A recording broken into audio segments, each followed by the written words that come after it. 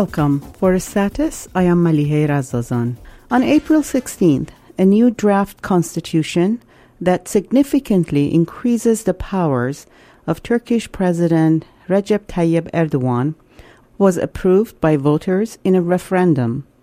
On the surface, the proposed changes may be seen as a benign attempt to modernize Turkey's constitution, which was drawn up by the Turkish military after the coup of 1980.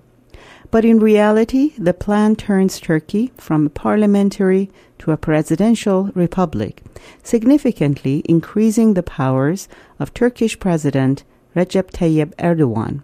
So what are the most important changes to the Turkish constitution that the April 16 vote will bring about? And what do the results tell us about the AKP ruling party's base of support and who is the opposition in Turkey?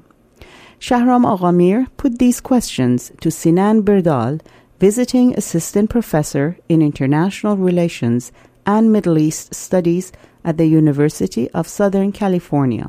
First of all, it increases the control of the president over the legislative and over the judiciary. And it changes the parliamentary regime into a presidential regime. So what are these changes? What are we talking about? First of all, under the current regime, the parliamentary regime, the cabinet emerges out of the parliament. The leader of the majority group in the parliament gets a mandate from the president to establish a government, and then it gets a vote of confidence from the parliament.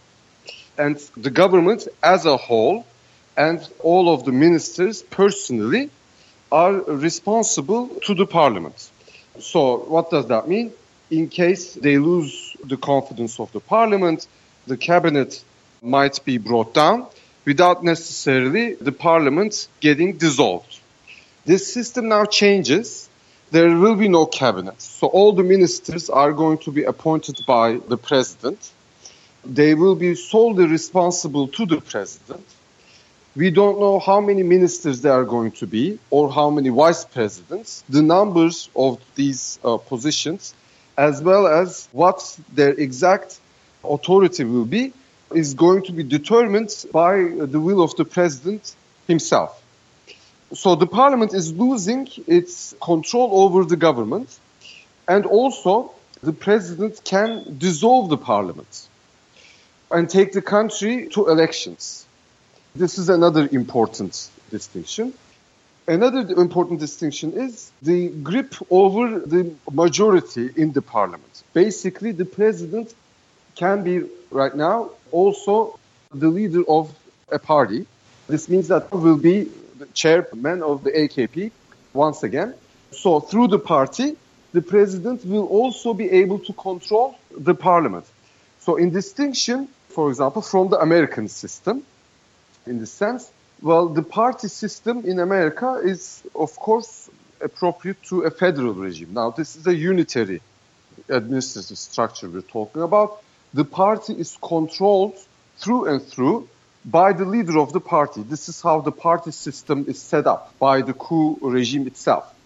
This doesn't change, actually, which means that all the candidates for parliamentary position, all the candidates for municipalities, as a matter of fact, all of the candidates of the party, as well as all party organizations, are controlled directly by the leader of the party. And that's not just for the AKP. This is how the party system works according to the law promulgated by the coup regime.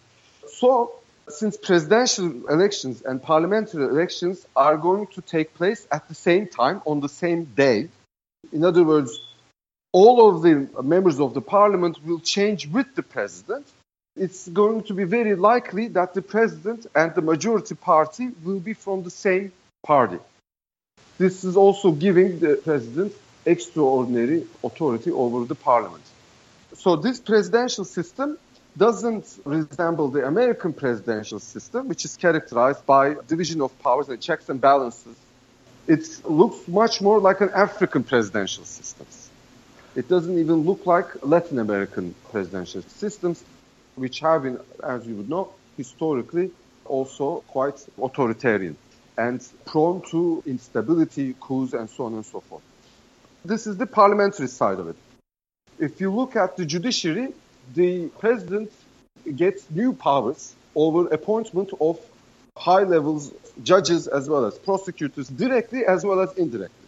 Some of the judges to the highest positions, he will be able to appoint them by himself, unilaterally. And some of them, of course, he will be able to control some of the appointments through its control over the party and over the parliament. Also, the president will have, and does have, as we speak, extraordinary powers in appointing high-level officials to positions of the so-called autonomous institutions. These institutions, which have been hallmarks of neoliberal governance, central bank, and similar institutions which regulate capital markets, for example, or regulating the media, for example, radio and television, and so on and so forth, they all will be also under the president's control. In other words, all the state apparatus will be controlled by the president. In Aristotle's words, it's called rule by decree. The Turkish referendum that took place on April 16, it happened under the state of emergency imposed after the attempted coup of July 2016, last year. Describe to us what this state of emergency entails and how it affected the voting. In a nutshell, the emergency regime means that the government, any action of the government, is immune from judicial review. For example, the government that you are a threat to the regime and fires you from your job and then prohibits you from going abroad. You cannot apply to any court about this. There is no legal procedure that allows you to challenge this decision by the government. They established a commission just to make sure that people's applications do not go to the European Court of Human Rights, because the statute of the court basically requires that all applicants go through domestic legal procedures first. It's not a legal court, it's an administrative commission which has the sort of illusion of legal procedure, but basically the main function of this commission is to put off the applications to the European Court of Human Rights as much as possible. Except from this, even the applications to the Constitutional Court, which is the equivalent of the Supreme Court in the States, have been denied by Constitutional Court. Even the Constitutional Court said that it does not have any authority to review these extraordinary emergency orders. In other words, the Constitutional Court admitted that this emergency order is basically unconstitutional. And what it means is there have been crackdown on the opposition. Yes, exactly. And then basically challenging these practices in a legal way is completely shut off. This is basically what the Constitutional Court is saying. If the Constitutional Court says, I don't have any jurisdiction over emergency orders promulgated by the government, it is basically admitting that this is a government outside of the Constitution. So de facto, that means that the Constitution does not exist or is not valid anymore. These were the conditions under which the country went into these elections.